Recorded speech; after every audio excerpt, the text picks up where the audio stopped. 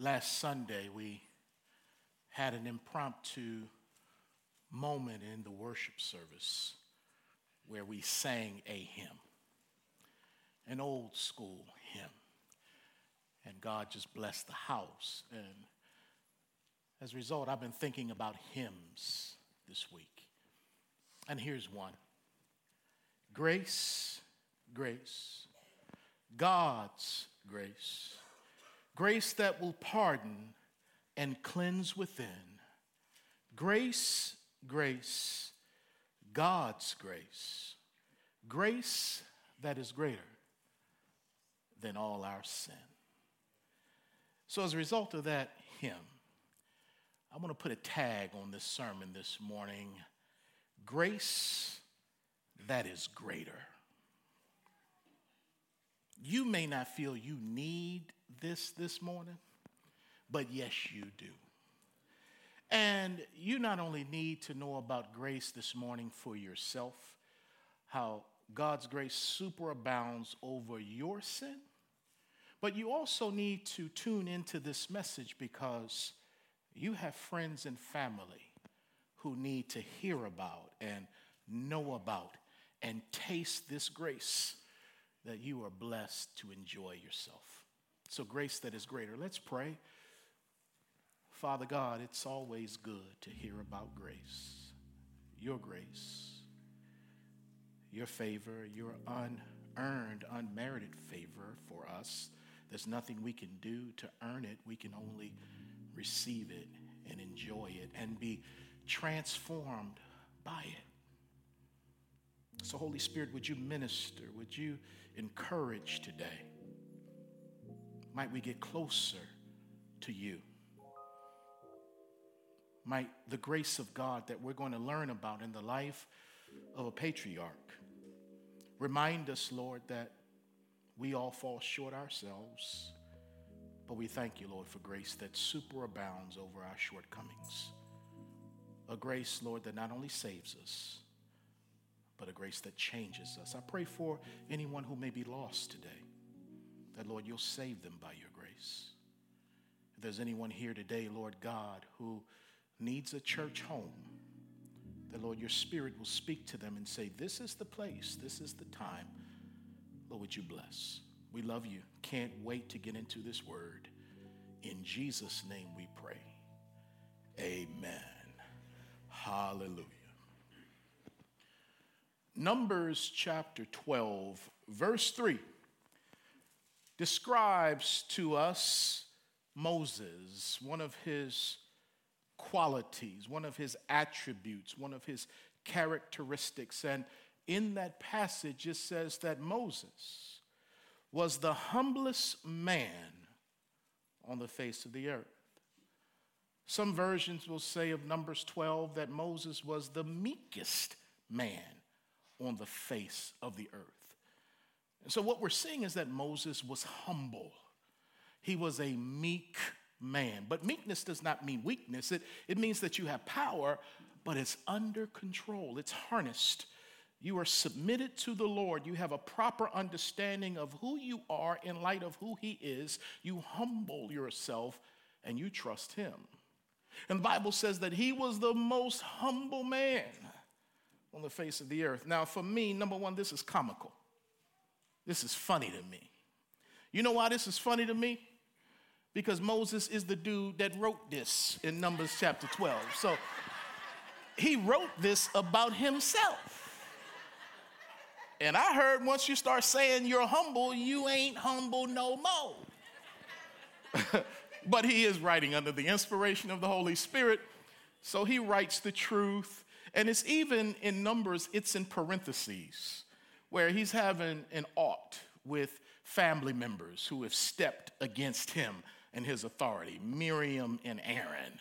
And they begin to question Moses' ministry and saying, has God only spoken through Moses? In other words, we want more pulpit time too. Not just Moses, but we're prophets in our own right. But they weren't prophets like Moses, because God spoke to Moses mouth to mouth or face to face. And so Moses put a parenthetical comment in there to say, they're coming at me the wrong way. but I am the most meekest and humblest cat in the land. So it's comical, but on the other hand, it's incredible. It's incredible. Because in Numbers chapter 12, it shows me that God is able to change a person, to make a person humble, to make a person meek. Why am I saying that? Because the Bible, which Moses was writing, Genesis, Exodus, Leviticus, and Numbers, he wrote some things about himself that weren't too flattering. So as he said, he was the most humblest man on the face of the earth. The Bible lets us know he also had a temper that was out of this world. We know Moses was adopted by Pharaoh's daughter, and he grew up in the Pharaoh's house. He had the best education in the land, but he was also a Hebrew. He was a child of Hebrew slaves. So he's getting the best education in the land, but he hasn't had an encounter with God yet to begin changing his nature. Because you can't meet God and remain the same. He met the Lord at the burning bush, and God burned some things out and burned some things into that man on that day. But before that day, there's a story in the book of Exodus chapter 2, where Moses, dressed in all of his regalia, as being one of the Egyptians, and he walks out and he surveys the land and he sees his people. He leaves from the suburbs and comes into the hood, and he sees his people working as slaves. So he comes and he sees them working, and he notices on this day that there is an Egyptian beating a Hebrew. So Moses saw it, and it ticked him off because he had an anger issue. And he found that dude in an alley one day. And he thought that nobody was around because he looked this way and he looked that way. And the Bible says he killed the Egyptian and then buried him in the sand. Now, what the Bible doesn't say is that the man had a weapon in his hand. What is implied is that Moses was so angry to see his people being mistreated and treated unjustly that he took matters literally into his own hands, and with that temper killed a man with his bare hands. Again, I can't stay here too long, but few of us have this kind of pent-up rage and animosity to take somebody out with our bare hands. This man had a bad temper. But not only that, after he does meet God, and God does begin to change him, how many know that sanctification is a process, that we don't arrive until we arrive in heaven? So God's still working on us. So that temper was still there, even though he met the Lord. And the Bible tells a story that when God gives the commandments, the 10 commandments, Moses has to go up to Mount Sinai. And while Moses is up there for 40 days and 40 nights, the people are down below being led by Aaron to worship a golden calf. So they build this calf, things they learned from Egypt, and they make it out of gold and all this kind of stuff. And they prostitute themselves around this calf. Moses comes down from meeting with God. He hears noise down below. And he's like, what is going on? That don't sound like worship. That sounds like they having a party down there.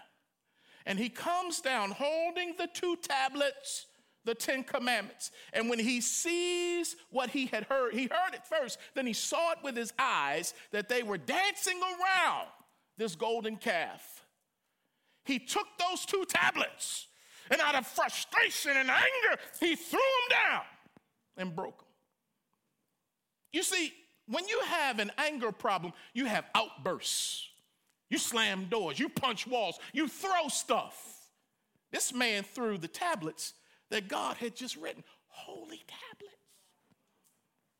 So then he goes down there and he burns the golden calf, and then he makes the people drink the stuff that, we're not even going to get into that. Homeboy was hot. You could fry an egg on his head. Don't make your pastor mad. So he goes down there, and then he has another talk with God. And God says to him, you broke those tablets. The ones I chiseled out of the stone and wrote, you're going to chisel these out, and you're going to write on these. So he had to replace the tablets that he broke. Why? Because homeboy had a bad temper. Now, for the most part, Moses remained meek, calm, and under control as he led over 1 million Israelites out of Egypt towards the promised land. For the most part, he remained calm. When he would get tested, 9 times out of 10, he would fall down and pray for the people who came against him. So he's growing in grace. God is transforming him. And they're out there in this desert where it's hot, and they're being tested for water and food here and there. They're out there for 40 years. And one day, he snaps. One day, they hit that last nerve, and that anger manifested. So before we look at his stuff, what's your stuff? What's your flaw? What's your issue? What's your besetting sin? What's your vice? Because it's easy to think everybody else has something in their eye, and you don't have anything in yours, or I don't have anything in mine. No, we all have something in our eye. We all have something we're dealing with. None of us are perfect. We're being perfected. We're growing, being transformed to look like Christ, but we are not there yet. We're still dealing with things. So the most judgmental heart has 1,000 microscopes to look at other people's sin, but no mirrors to look at their own. So let's make sure that as we look at Moses, we see ourselves. Because some of us, like Moses, we have an anger problem. And Wednesday night in Bible study, we were in the portion in Ephesians 4 where Paul tells the Ephesians, be angry and do not sin. So there's righteous indignation, but then there's unrighteous indignation. Righteous indignation is when it's about God, and you're zealous for his glory, his house, his name, and it moves you to action, to turn a table over like Jesus. But unrighteous indignation when it's about you. And rather than blessing your enemies, you ready to cuss them out. Because it's about you, and you're angry to the point of sin, and you want to lay hands on people, but not the biblical laying of hands. No, you want to do some damage like our boy Mo. So let's look at this and be reminded. Let's put the stones down that we have for other people and about their flaws and their shortcomings and say, Lord, show me myself. So they're coming to the end as we come to Numbers 20. They're coming to the end of a 40-year trek in the desert. A trek that should have taken but a few days to get from Egypt into Canaan, the promised land. But it's taking 40 years because of their disobedience, and they're having to pay for their sin in the desert because of their unbelief. And so they're going around in circles. When we come to Numbers 20, they're in this place called Kadesh. And that's one of the places that they started out from in Numbers chapter 13 when Moses sent the spies out into the land to go and survey the land of Canaan and bring a report back. They were in Kadesh. And because they went out for 40 days and brought back a bad report saying we can't take that land that God promised, let's go back to Egypt, 10 of the spies had a bad report. 2 of them had faith. And the 10 were swaying the congregation, and they turned against Moses. They turned against Joshua and Caleb.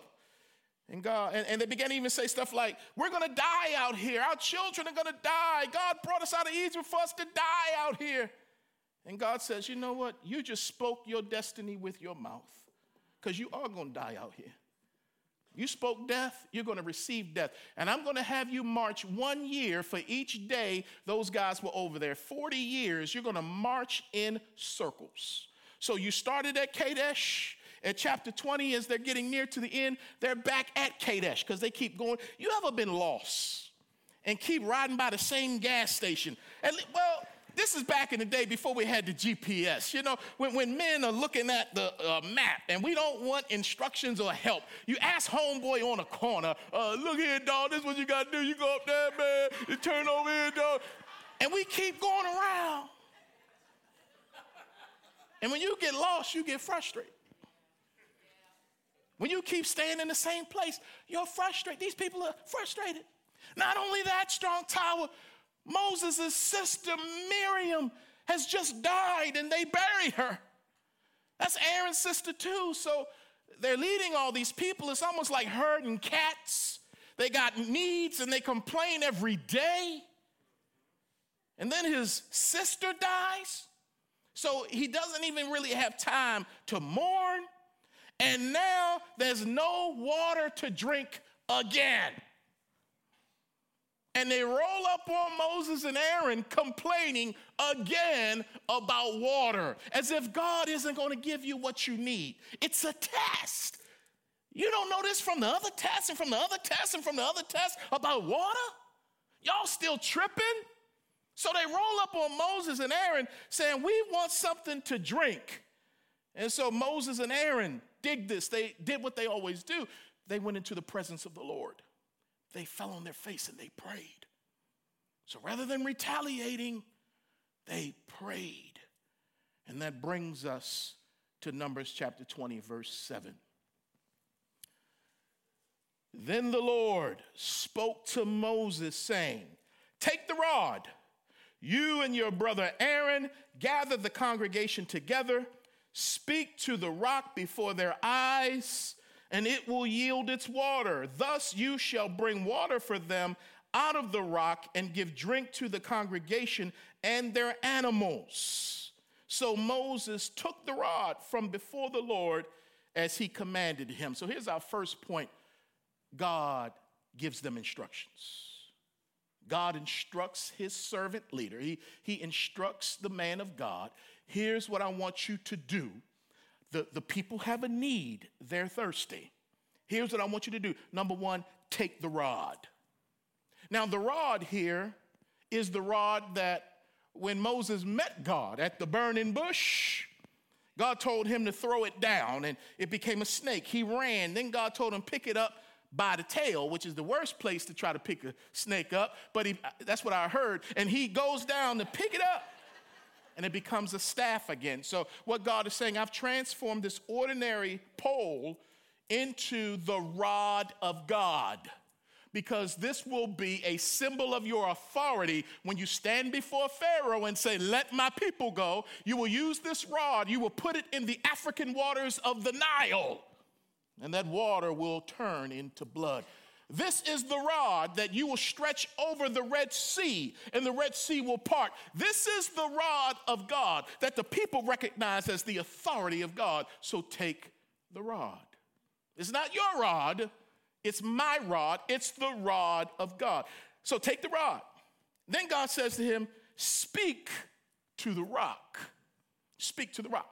Now, in Exodus chapter 17, when they came to one of their episodes of thirst and not having water, God told Moses to strike the rock, to strike the rock. But this time in Numbers 20, he's saying, speak to the rock.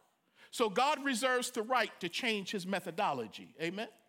Amen. Okay, so we don't want to get so stuck in tradition that when God starts trying to change, we can't change with him because we're just stuck. No, in the past I said strike, now I'm saying speak. But let's go a little bit deeper though with insight from the New Testament. Oh, that's why we have to read both, because what's concealed in the Old Testament is revealed in the New Testament. In the New Testament, in 1 Corinthians chapter 10, verse 4, Paul lets us know that rock was Jesus. It was a type of Jesus. Why? Because the rock, speaking of stability and strength, but also this rock did something supernatural. It gushed forth water to quench the thirst of the people. So in Exodus 17, when he struck the rock, that was a picture of Jesus being crucified at our hands, because we're all guilty of crucifying him.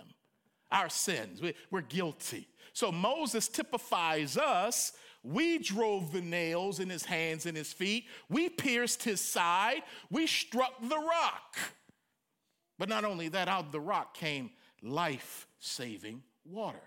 Water, based on John chapter 7, is a type or a symbol of the Holy Spirit.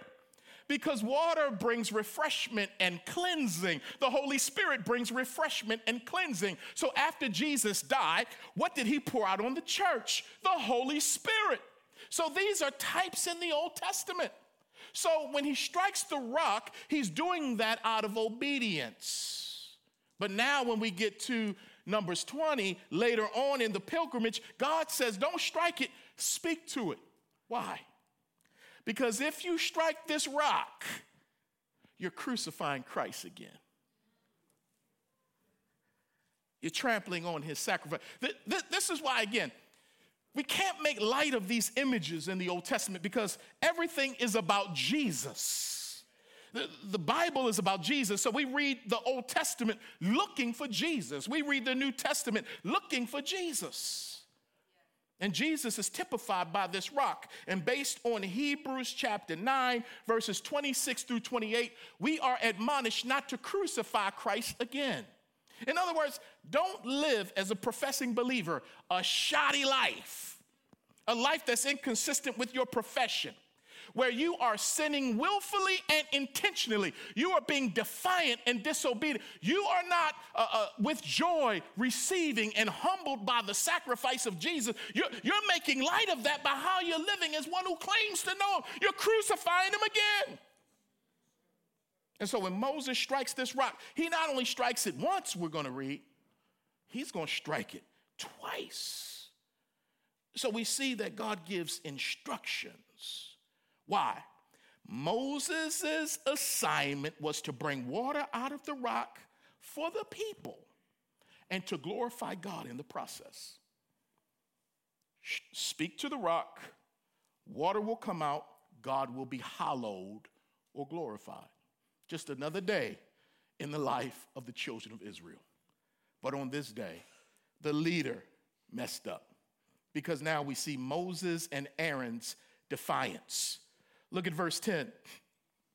And Moses and Aaron gathered the assembly together before the rock, and he said to them, and so before I even get into what he said, where you're going to see some exclamation points up in there, listen to this. You can be in God's presence and hear clearly from God and still leave that place and go out with a personal agenda because you're mad.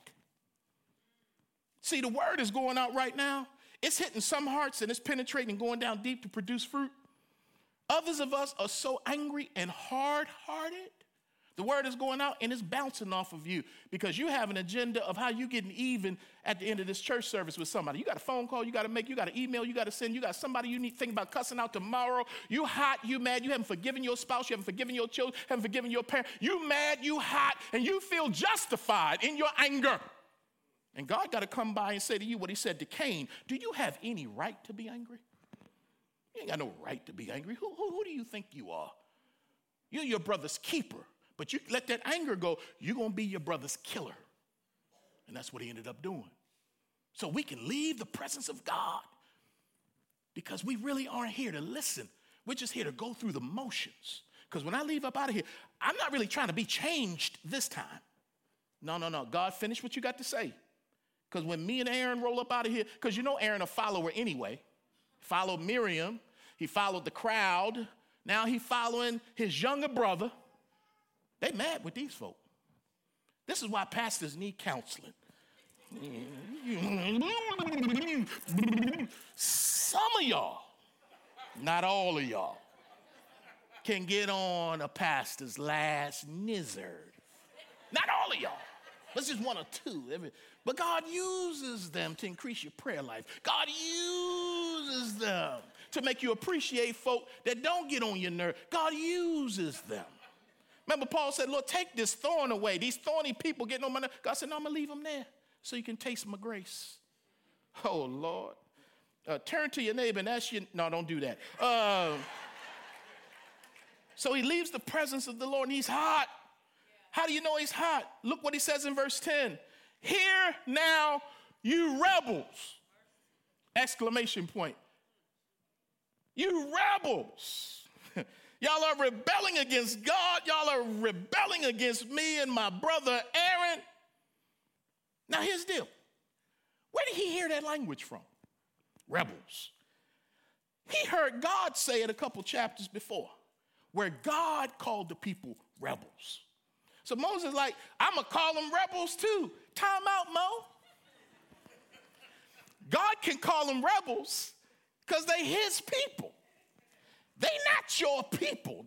They God's people. You haven't created not one person. God has the right to say what he wants to say to his people. And by the way, when God gets angry, because he got angry with them quite a bit, his anger is perfect. Moses, yours on the other hand, brother, your anger is not perfect. So you're trying to act like God, but you're doing it in a carnal way. You're trying to use God's language, but that language is not for you to use, especially when you've lost your temper. So he's coming out trying to act like God. You rebels. From the overflow of the heart, the mouth speaks. How you feel about people going to eventually come out of your mouth. So he called them rebels. And then he said to them, must we bring water for you out of this rock? Must Aaron and I bring water for y'all? Hold up, Mo. Who the one that brings the water out of the rock, man? It's not you. It's God. So this pride is, you're lifting yourself up right now. God's used you in the past to do great miracles. But remember, that rod is his. That power is his, not yours. But you've gotten comfortable with God, so much so that you think it's about you and not about him. Well, you're about to have a rude awakening. Because what we're going to see about God is God ain't afraid to check nobody, even leaders. God, you may not want to check somebody. That dude in the White House, he don't get checked by nobody. But God ain't going to be mocked. God checks folks. And he'll send prophets to check people in his name. He'll send believers to speak the truth. You're going in his name to check folks. Say, you wrong. Because God's going to check this homeboy in a minute. But before we get there, Moses is giving the impression that he and Aaron provide the miracle. We're going to do this. Moses, I know you're tired, but that doesn't give you the right to talk crazy like this. So then Moses, verse 11, lifted his hand and struck the rock twice with his rod. Who's the rock a picture of? Jesus. God says, speak. You're striking. Because a lot of time, listen to this, the anger that we have towards people is really directed at God. Because if he was God, and if you're in control, and if you know what I'm going through, you wouldn't have let this happen. So you're taking your anger and frustration out on people because you can't take your anger out on God because you can't put your hands on him.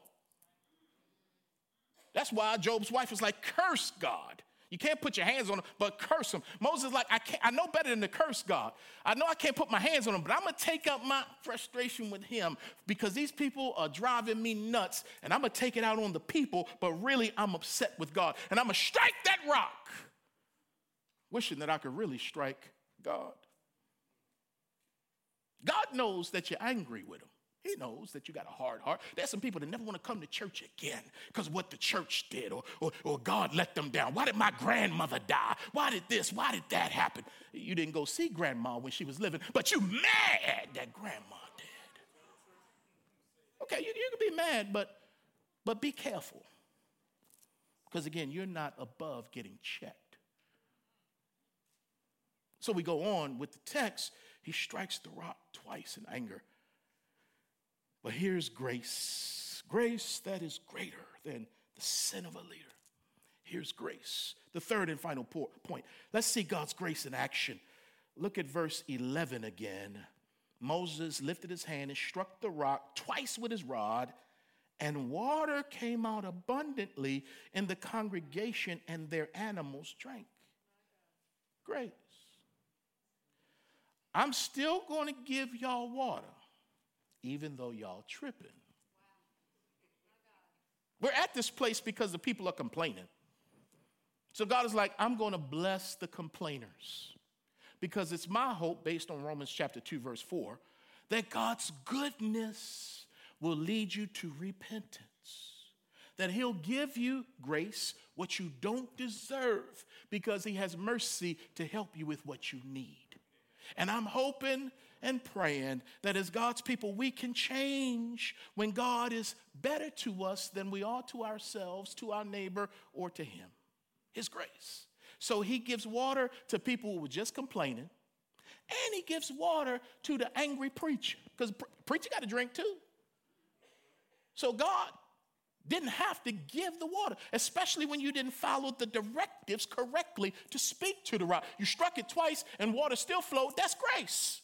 Grace is when you have done something on Saturday night and you get up on Sunday morning to preach and God blesses your word because it's his word and he's gracious, not because you live right.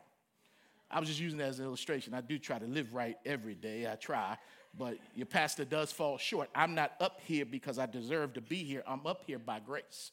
I do try to live a life consistent with being a pastor, being a leader, but I fall short. Every now and then, my wife and I will have an argument or a disagreement on Saturday night, sometimes riding to church, and like Pastor said, before I get up here, I repent.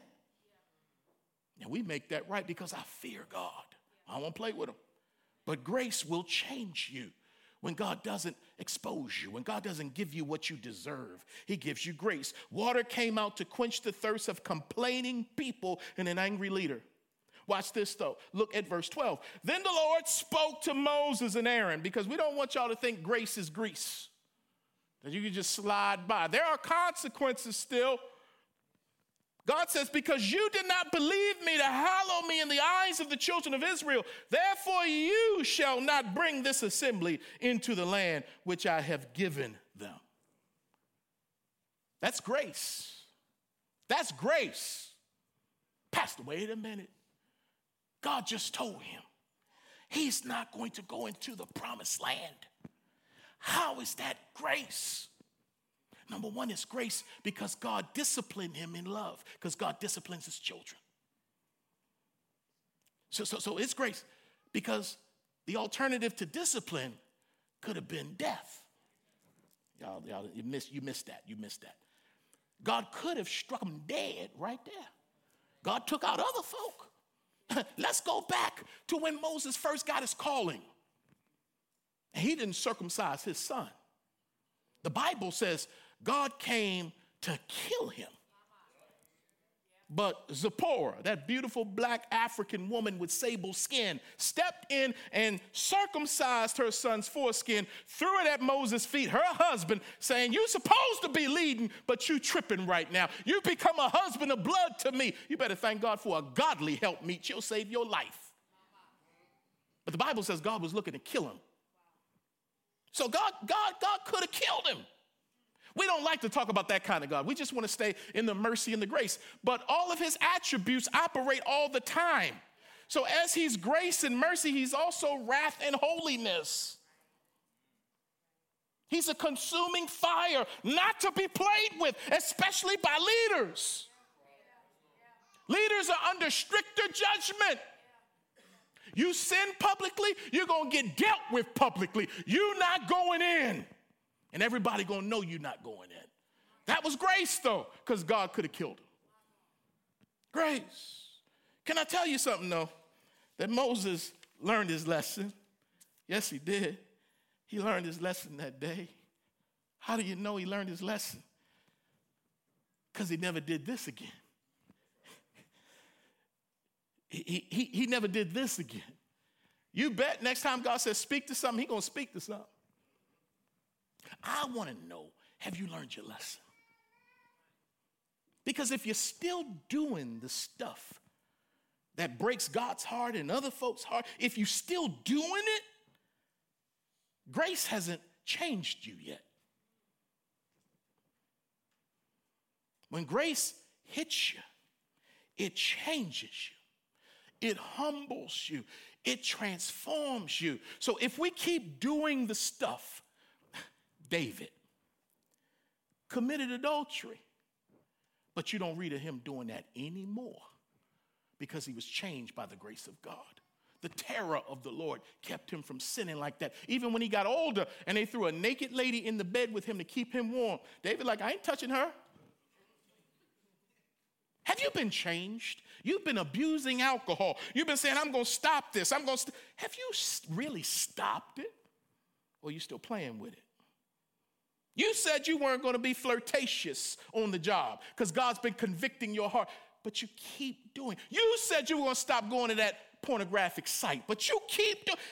Grace hasn't really transformed you yet. You're turning grace to grease. Now, God is trying to give you time to deal with this thing in private. Because at some point it's going to become public, and he might do that again to help heal you. Don't play with God. Change because of his grace. Repent. Remember the woman that was caught in adultery?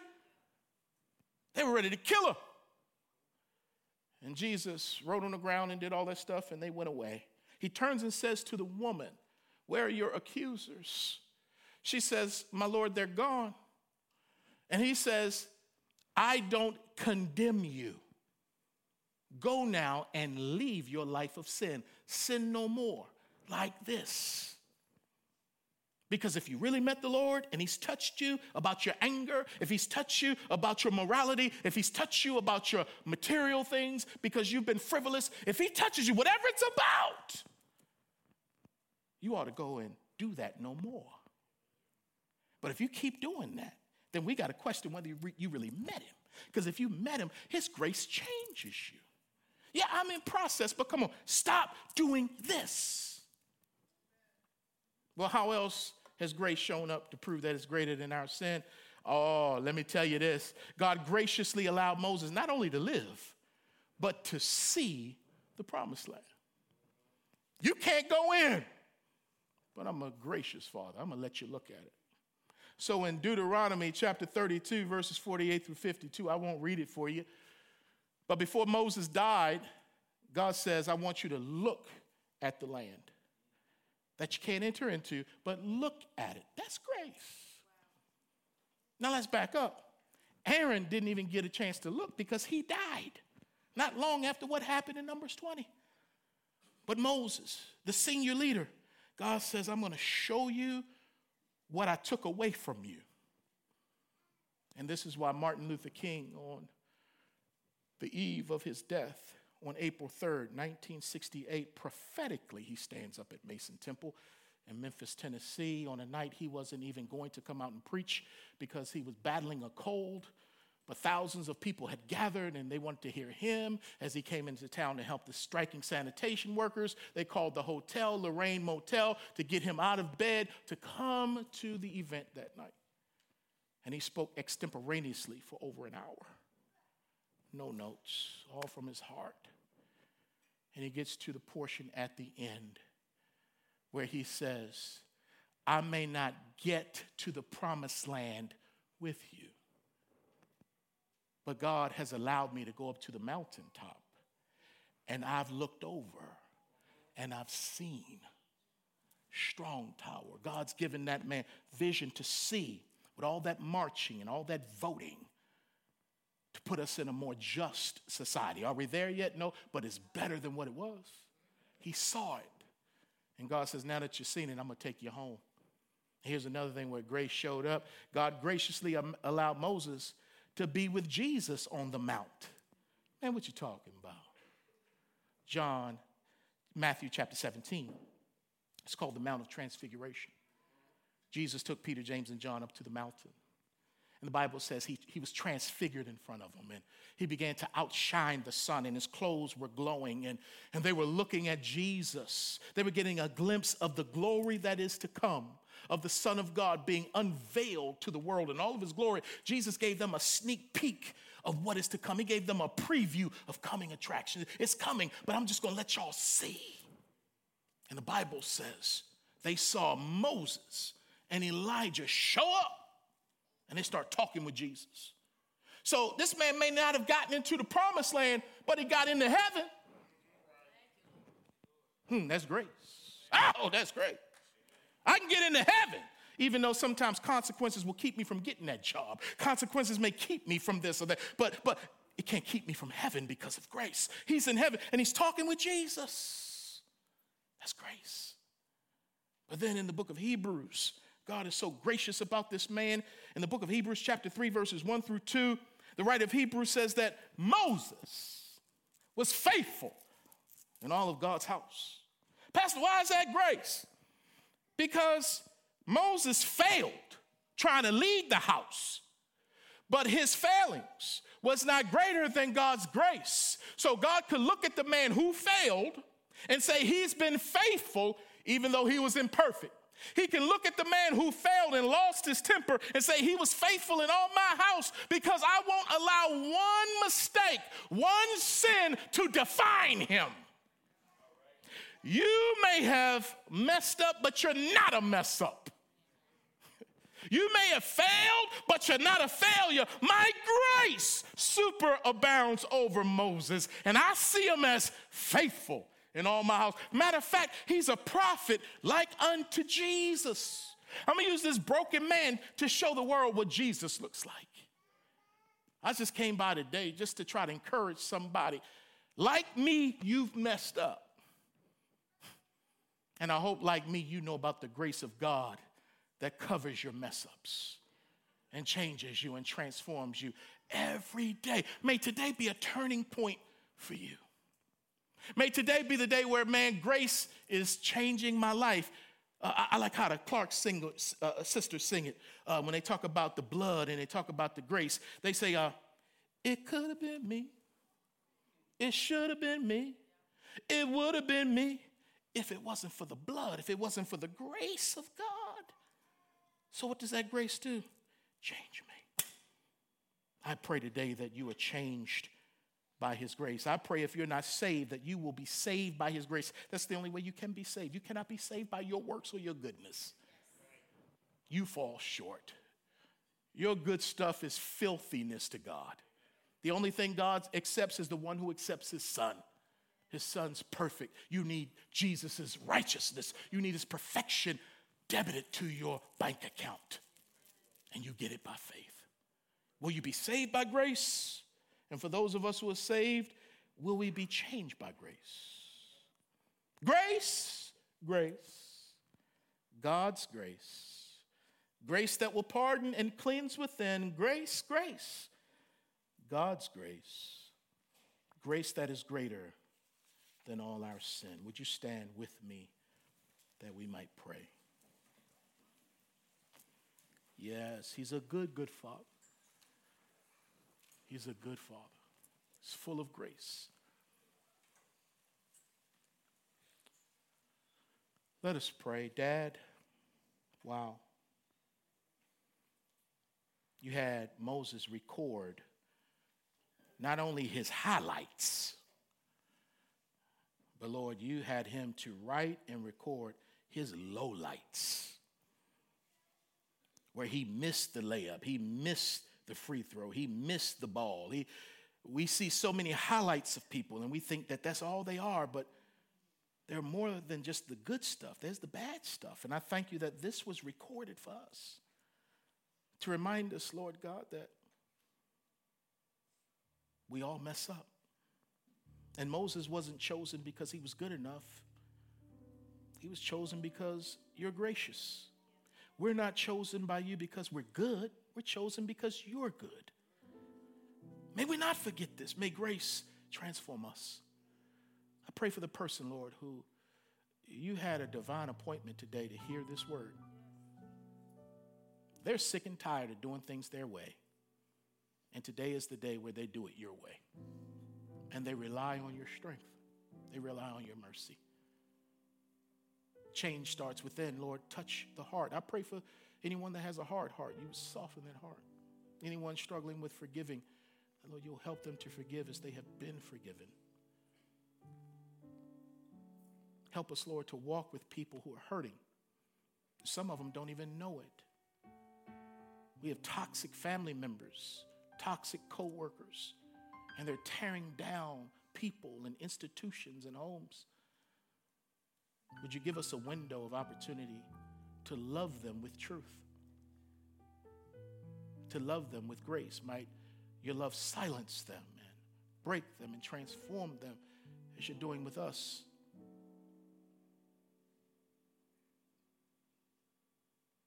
Lord, I pray for any man in here that is really struggling with anger and wrath.